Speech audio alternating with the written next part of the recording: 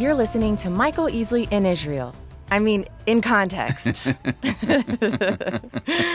Well, you are in Israel right now as we listen, not speak, I guess. Time travel. We've got it figured out. Absolutely. So those of you listening know that we started a series 2 weeks ago and are taking a journey through Israel on In Context, as my dad is in real life currently in Israel with a group of about 40 folks. So where are you taking us today? Well, we're going to the Spring of the Wild Goat, also known as En or Ein Gedi. And as you envision Israel, I try to give a picture in the devotional of the Sea of Galilee at the top of the country. Again, the country is the size of the state of Connecticut. And then we have this long string called the Jordan River. And at the bottom, think of a phone receiver back in the old days when we had wall phones. So we got this headset at the bottom hanging there. And that's the Sea of Galilee going down to the Dead Sea.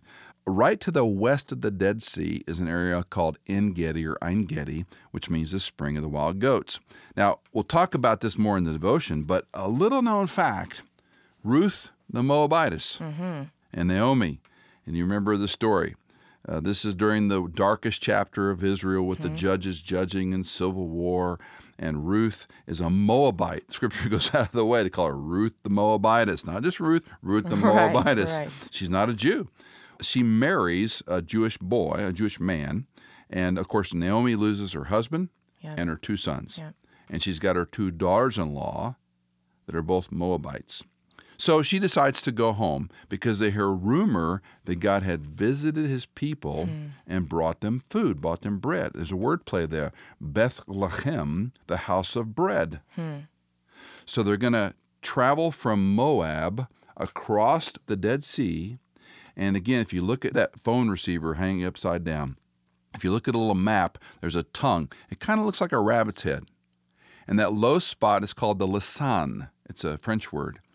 And that little area, you could walk across it, even in antiquity.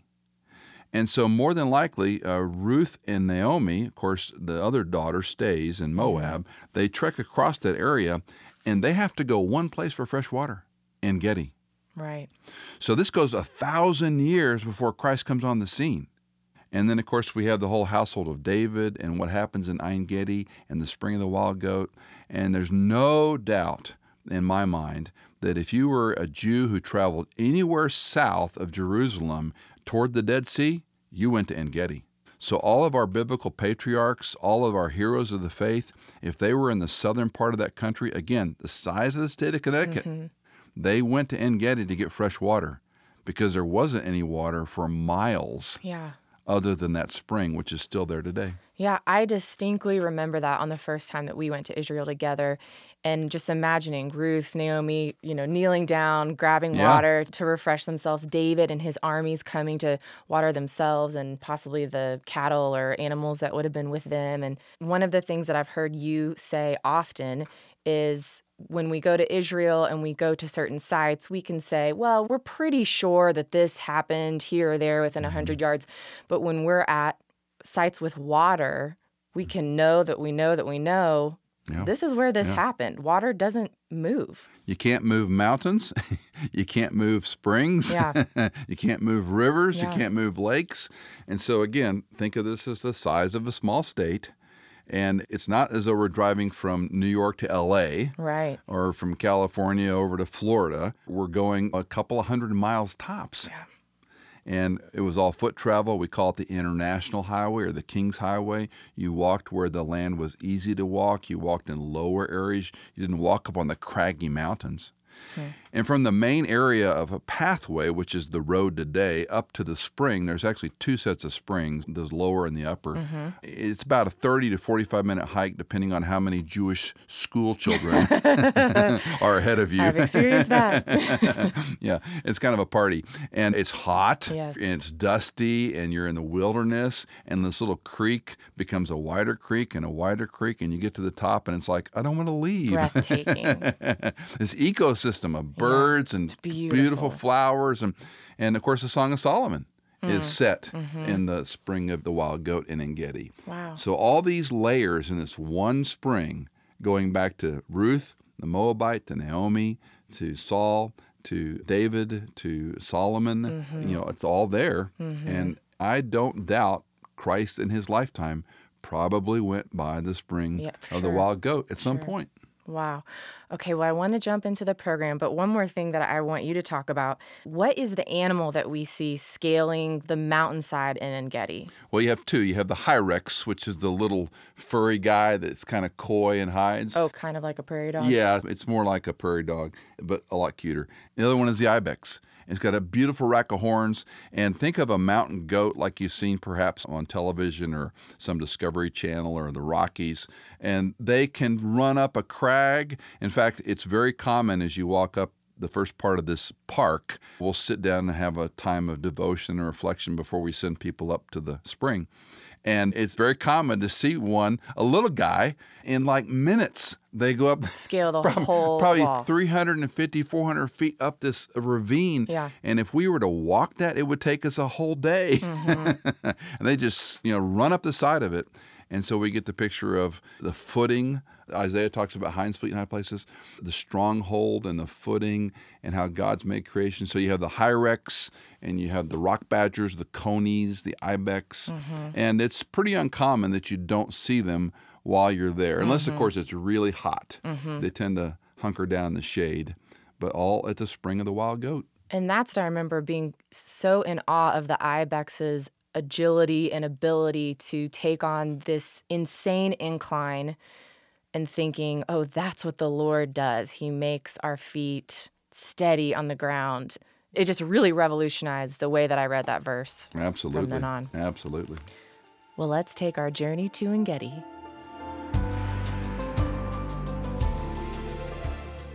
Now, as our journey in Israel continues, we're going to head toward the Dead Sea. Now, let me give you a picture of the nation of Israel. It's about the size of the state of Connecticut. We often think about nations in these large areas in the Middle East. Israel is a tiny piece of land pushed up against the Mediterranean Sea with enemies on all sides. Essentially, the line would be from the Jordan River, starting at Galilee, going all the way down to the Dead Sea. Think about a phone hanging off a wall, the old-time phones, not your cell phone. Think about an old-time phone on the wall, and the cord goes down to the bottom. That phone on the wall is the Sea of Galilee, and the headset down at the bottom would be the Dead Sea. That line would be the territory between essentially Israel and Jordan for the most part. So everything west of there is Israel. So we're headed down along the line of the Jordan River, which is more of a creek at this time of year, and we come to an area by the Dead Sea known as En-Gedi, or the Spring of the Wild Goat. More than likely, Psalm 136 was penned from this area. This goes way back into antiquity. We can pick it up in David's time as a teenager. David would have known this area well. The caves of Adullam are known well in this area. Now, the reason the Spring of the Wild Goat is important in En-Gedi, it's an oasis in the middle of a desert, of a wilderness.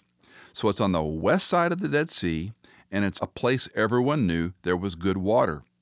And you can go to this day to the Spring of the Wild Goat, and you will be amazed at the little ecosystem. It's almost like an aviary. As the spring comes out of the rocks, you'll see all kinds of plant life and all kinds of birds that just not even 10 miles away, you will not see them because of the arid desert Judean wilderness climate. Let's go back in history to the time of King Saul and the young teenager David. Saul, of course, had failed as a king. Early in his reign, he did not wait on Samuel to come and offer the sacrifice. And you remember that sequence where he grabs on to Samuel's robe, and Samuel pulls away, and it tears a part of his robe. And Samuel says to him, paraphrase, "Just as you've torn my robe, God has torn the kingdom from your hand." And this begins Saul's complicated reign as a failed king. Now the story progresses, and David, of course, is minding his own business as a teenage shepherd. And he's going to confront Goliath. For 40 days and 40 nights, the giant came out and accused Israel, "Choose for yourself someone to fight me." And, of course, if I win, then Israel becomes the slaves of the Philistines. If Israel wins, then we become the slaves of the Jews. And everyone was terrified. Of course, the choice should have been Saul. He should have gone out and fought Goliath. But for many reasons, of course, he's not going to do that. Well, David, as a teenage boy, shows up at the battle line. You know the story. He gets the 5 smooth stones. He kills Goliath. He uses his sword to take off his head. It develops into a friendship between Jonathan and David. There's a little bit of a tension early on between David and Saul. Obviously, this young upstart has won this great victory, and the crowds begin to see the prospering of David, and they sing a chant, Saul has slain his thousands, David his 10,000s. And of course, that doesn't sit well with Saul, and he turns against him. What you'll find if you read through 1 Samuel are these great chronicles of David and Saul being depicted in very similar but very different ways. You'll find Saul often with a spear in hand. He's a huge man, remember. And you'll find David with harp in hand. Well, David's going to marry Saul's daughter, Michal, for 200 foreskins. And of course, that's a wonderful story for you to read. Saul's suspicion continues to grow of David. It turns into fear, and finally, he wants to kill him. By 1 Samuel 19, he's given orders to try to kill David. David's going to run. David and Jonathan are going to make a covenant. As the plot thickens, all this time, David is trying to be honorable to God. He knows he's been anointed king. He's not sure exactly what that means, obviously, but he wants to honor God's anointed, Saul, but he also wants to do what God would want him to do with integrity. Well, at En-gedi, there are a number of things that occur. David is going to flee to Nob, an area of Abimelech, the priest. You remember, he'll take the consecrated bread and eat it. He'll take Goliath's sword from the priest. He'll be on the run to the caves of Adullam. We don't know the precise location of Adullam, but we do know they're in and around the area of En-gedi. And by 1 Samuel 22, David's got a band of 400 marauders that are with him. And the English text says they're distressed, they're discontented, and they're in debt, the 3 Ds. This is his army. So they're following along with David. David doesn't want to fight against Saul, but nor does he want to be killed. Well, David will then hide his mother and father in an area of Moab. He will go into a forest. He will be on the run, and Saul will not quit. Finally, Saul hears that David visited Ahimelech, where he ate the consecrated bread and got Goliath's sword. He goes in to question Ahimelech, and because of his dissatisfaction, Saul orders the murder of 85 priests, and he decimates the city of Nob. The irony, Saul wouldn't kill Agag in the beginning of his reign, but he's unafraid to kill 85 of the Lord's priests. Well, David is continuing on the run. He goes to the strongholds in the hill country and the wilderness of Ziph. And finally, in 1 Samuel 24, we have the face-to-face encounter with David and Saul. So let me read you 1 Samuel 24. Now when Saul returned from pursuing the Philistines, he was told, Behold, David is in the wilderness of En-gedi. That's where we're talking about, the spring of the wild goat. Then Saul took 3,000 chosen men from all Israel and went to seek David and his men in front of the rocks of the wild goats. He came to the sheepfolds on the way, and there was a cave, and Saul went in to relieve himself. Now David and his men were sitting in the inner recesses of the cave. The men of David said to him, Behold, this is the day which the Lord said to you, I am about to give your enemy into your hand, and you shall do to him as it seems good to you. Then David arose and cut off the edge of Saul's robe secretly. It came about afterward that David's conscience bothered him because he had cut off the edge of Saul's robe. So he said to his men, Far be it from me, because of the Lord, that I should do this thing to my Lord, the Lord's anointed, to stretch out my hand against him, since he is the Lord's anointed. David persuaded his men with these words and did not allow them to rise up against Saul. And Saul arose and left the cave and went on his way. Now afterward, David arose, went out of the cave, and called after Saul, My lord the king! When Saul looked behind him, David bowed with his face to the ground and prostrated himself. David said to Saul, Why do you listen to the words of men, saying, Behold, David seeks to harm you? Behold, this day your eyes have seen that the Lord had given you today into my hand in the cave. And some said to kill you, But my eye had pity on you, and I said, I will not stretch out my hand against the Lord's anointed. Now, my father, see, indeed, the edge of your robe in my hand. For that I cut off the edge of the robe, I did not kill you. Know and perceive there is no evil or rebellion in my hands, and I have not sinned against you, though you are lying in wait for my life to take it. May the Lord judge between you and me, and may the Lord avenge me on you, but my hand shall not be against you. As the proverb of the ancients says, out of the wicked comes forth wickedness, but my hand shall not be against you. After whom has the king of Israel come out? Whom are you pursuing? A dead dog? A single flea?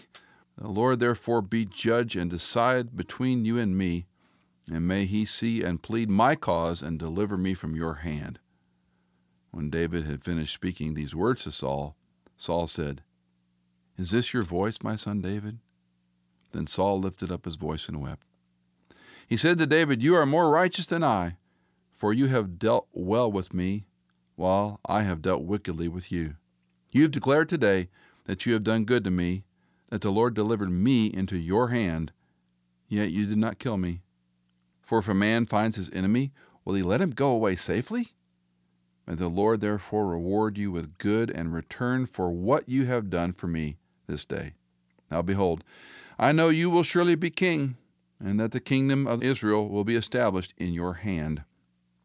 So now swear to me by the Lord that you will not cut off my descendants after me, that you will not destroy my name from my father's household. David swore to Saul, and Saul went up to his home. But David and his men went up to the stronghold. It's a long chapter, but I want to point out a couple of things to you. Number one, the repetition of hand and the words cut off. A number of times in the story, his men say, Look, God's given him into your hand. And then David rises up and cuts off the edge of the robe. David feels bad. I can't stretch out my hand against the Lord's anointed. You need to read it yourself and see these comparisons, but on it goes about hand and cut off and hand and cut off and hand and cut off. And finally, don't cut off my descendants, Saul pleads with him. So what's going on in this cave scene in En-Gedi? En-Gedi is a water source, an oasis in the wilderness. Water is life in this part of Israel. Without it, you die. And so, scurrying around the rocks, hiding in the caves of Adullam, Saul hot on the heels trying to kill this upstart David, David being more righteous than Saul, we see this full circle scene. When Saul was anointed king, he did not wait for Samuel to arrive to offer sacrifice, and the robe being cut off at that point from his hand, Samuel making the prophecy that God's taken the kingdom away from you, just like you tore my robe, all the way through to this final scene where David cuts off the edge of the robe. I doubt David put that all together at the time. I'm sure he did later on, that it was God's hand on him to be king, and it was God who gave a kingdom or took it away. And all these and many more stories occur around the area of En-Gedi and further south to Masada, David's stronghold. Let me suggest 3 lessons from this passage. Number 1, just because we obey and follow God does not mean we're going to be exempt from trouble. Poor David is anointed early. He's a teenager. Little does he know what his life's going to be like. And yet much of his early years are going to be nothing but trouble and running from Saul and trying to make a defense of who he is. Why do we think that because we love God and obey him, our life will be free from trouble? Number 2, God is more concerned with your and my faithfulness than he is your or my success. I think part of the challenge we have as Westerners is we think if we do this, then God will do that. If I obey, if I love my wife, love my husband, if I do the right Christian things, then God's kind of incumbent to help me, to bless me, to make me successful, and whatever that might mean.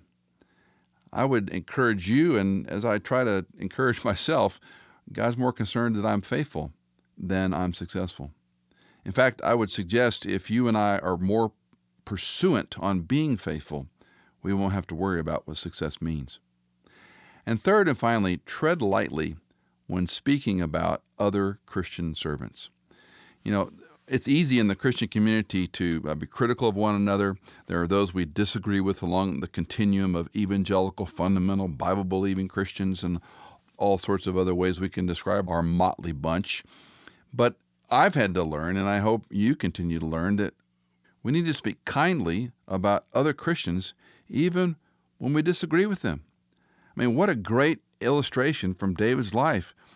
In some respects, he could have easily killed Saul, and probably, at the end of the day, not that big of a fuss would have happened. I mean, yeah, he lifted his hand against the king, but he had those 300 men with him all egging him on. And he says, no, far be it from me. I'm not going to lift my hand against the king. Even though he's trying to kill him, even though he's listening to false reports about what David's doing, David says, I will not lift my hand against a king, even a flawed servant of God. A good reminder for you and me to be kind and loving and considerate of other people with whom we disagree. Well, what lessons can you learn at the Spring of the Wild Goat? Take a look at your text in 1 Samuel 24, and better yet, come to Israel and see it for yourself. This is Michael Easley in Context. If you'd like information on traveling to Israel with Michael in 2018 or 2019, send us an email at info@michaelincontext.com with the subject line Israel. After all, it is God's will for your life to go to Israel.